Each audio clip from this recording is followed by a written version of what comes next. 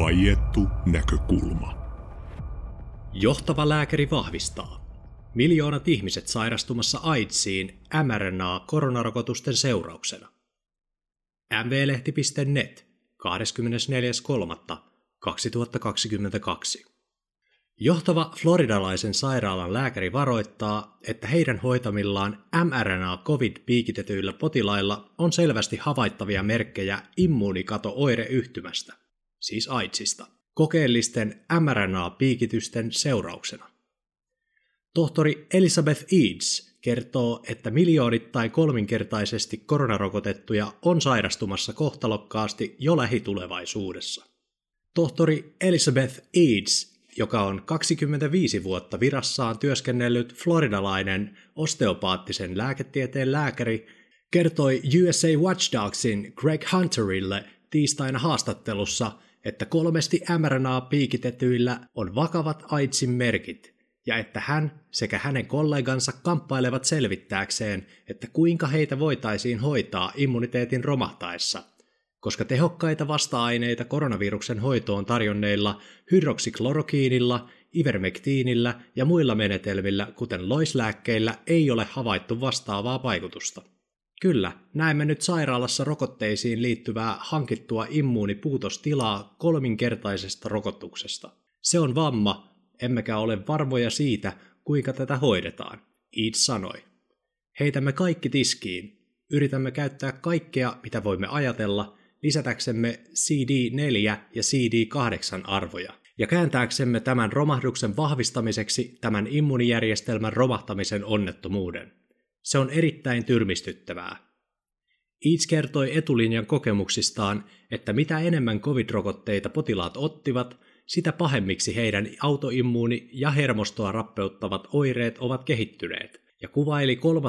mRNA-covid-annosta tappopistokseksi.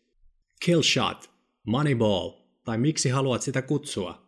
Se on vain tuhoisaa immuunijärjestelmälle, ja kerron sinulle miksi. Jos katsot äskettäistä Stanfordin tutkimusta, aion vain lukea muutaman lauseen Stanfordin tutkimuksesta. CV-19-rokotteiden piikkiproteiinia, josta kaikki puhuvat, kutsutaan lentivirukseksi.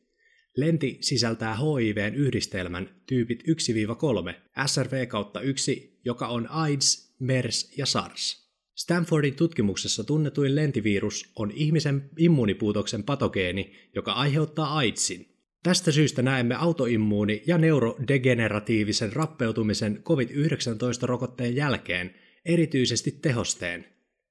Se muuttaa pysyvästi solun genomia. Siksi tämä on niin pelottavaa meille lääketieteellisessä yhteisössä. Emme vain tiedä, kuinka hyökätä tätä vastaan. Tämä on, mitä piikki-lentivirus on. Se koostuu HIV:stä ja AIDSista sekä SARSista ja MERSistä, hän painotti. Siksi rokotetut ja tehostetut ovat niin sairaita. Siksi he hallitsevat myös covid-tautiin liittyviä sairaalahoitoja. Kun Eadsiltä kysyttiin, kuinka pahaksi hän uskoo AIDS-rokotteen aiheuttaman vammautumisen olevan useiden kuukausien aikana, Eads sanoi, luulen, että huhtikuusta kohti kesää alamme nähdä AIDS-tapauksia erityisesti 18-39-vuotiaiden keskuudessa, sekä keskellä olevat kategoriat 40- ja 50-vuotiaat, luultavasti seuraavan vuoden aikana alamme näkemään immuunijärjestelmän romahduksen. Eads viittasi Britannian terveysviraston tutkimukseen, jonka mukaan 30-70-vuotiaat ihmiset ovat menettäneet jo noin 70% immuunijärjestelmästään 3. tehosterokotuksen jälkeen. Eads korosti myös asevoimien lääketieteellisestä epidemiologia-tietokannasta tallennetun covid-rokotepakon seurauksena sotilashenkilöstön räjähdysmäisesti lisääntyviä syöpätapauksia, jotka asianajaja Thomas Rentz paljasti ennen kuin hallitus puhdisti ja muutti tietojaan viime kuussa salatakseen informaation. Minulla on hämmästyttäviä lukuja Defense Medical Epidemiology Database-tietokannasta. Aion vain lukea muutaman syövän. Ruokatorven pahanlaatuinen kasvain lisääntynyt 794%. Mahalaukun, paksusuolen ja haiman pahanlaatuiset kasvaimet kasvoivat 524%. Rintasyöpä lisääntyi 387%, Munasarjasyöpä lisääntyi 537%, kivessyöpä 269%. Nämä ovat lukuja vuodelta 2021. Kun Pentagon sai selville asianajaja Thomas Rentzillä ja ilmiantajalla olevat hälyttävät tiedot, USA:n puolustushallinto piilotti tiedot ja muutti niitä, mikä on suorituksena täysin Yhdysvaltain lain vastaista. Rentzin havainnot useiden USA:n puolustushenkilöstön ilmiantajien avulla paljastettiin julkisesti järjestetyssä paneelikeskustelussa.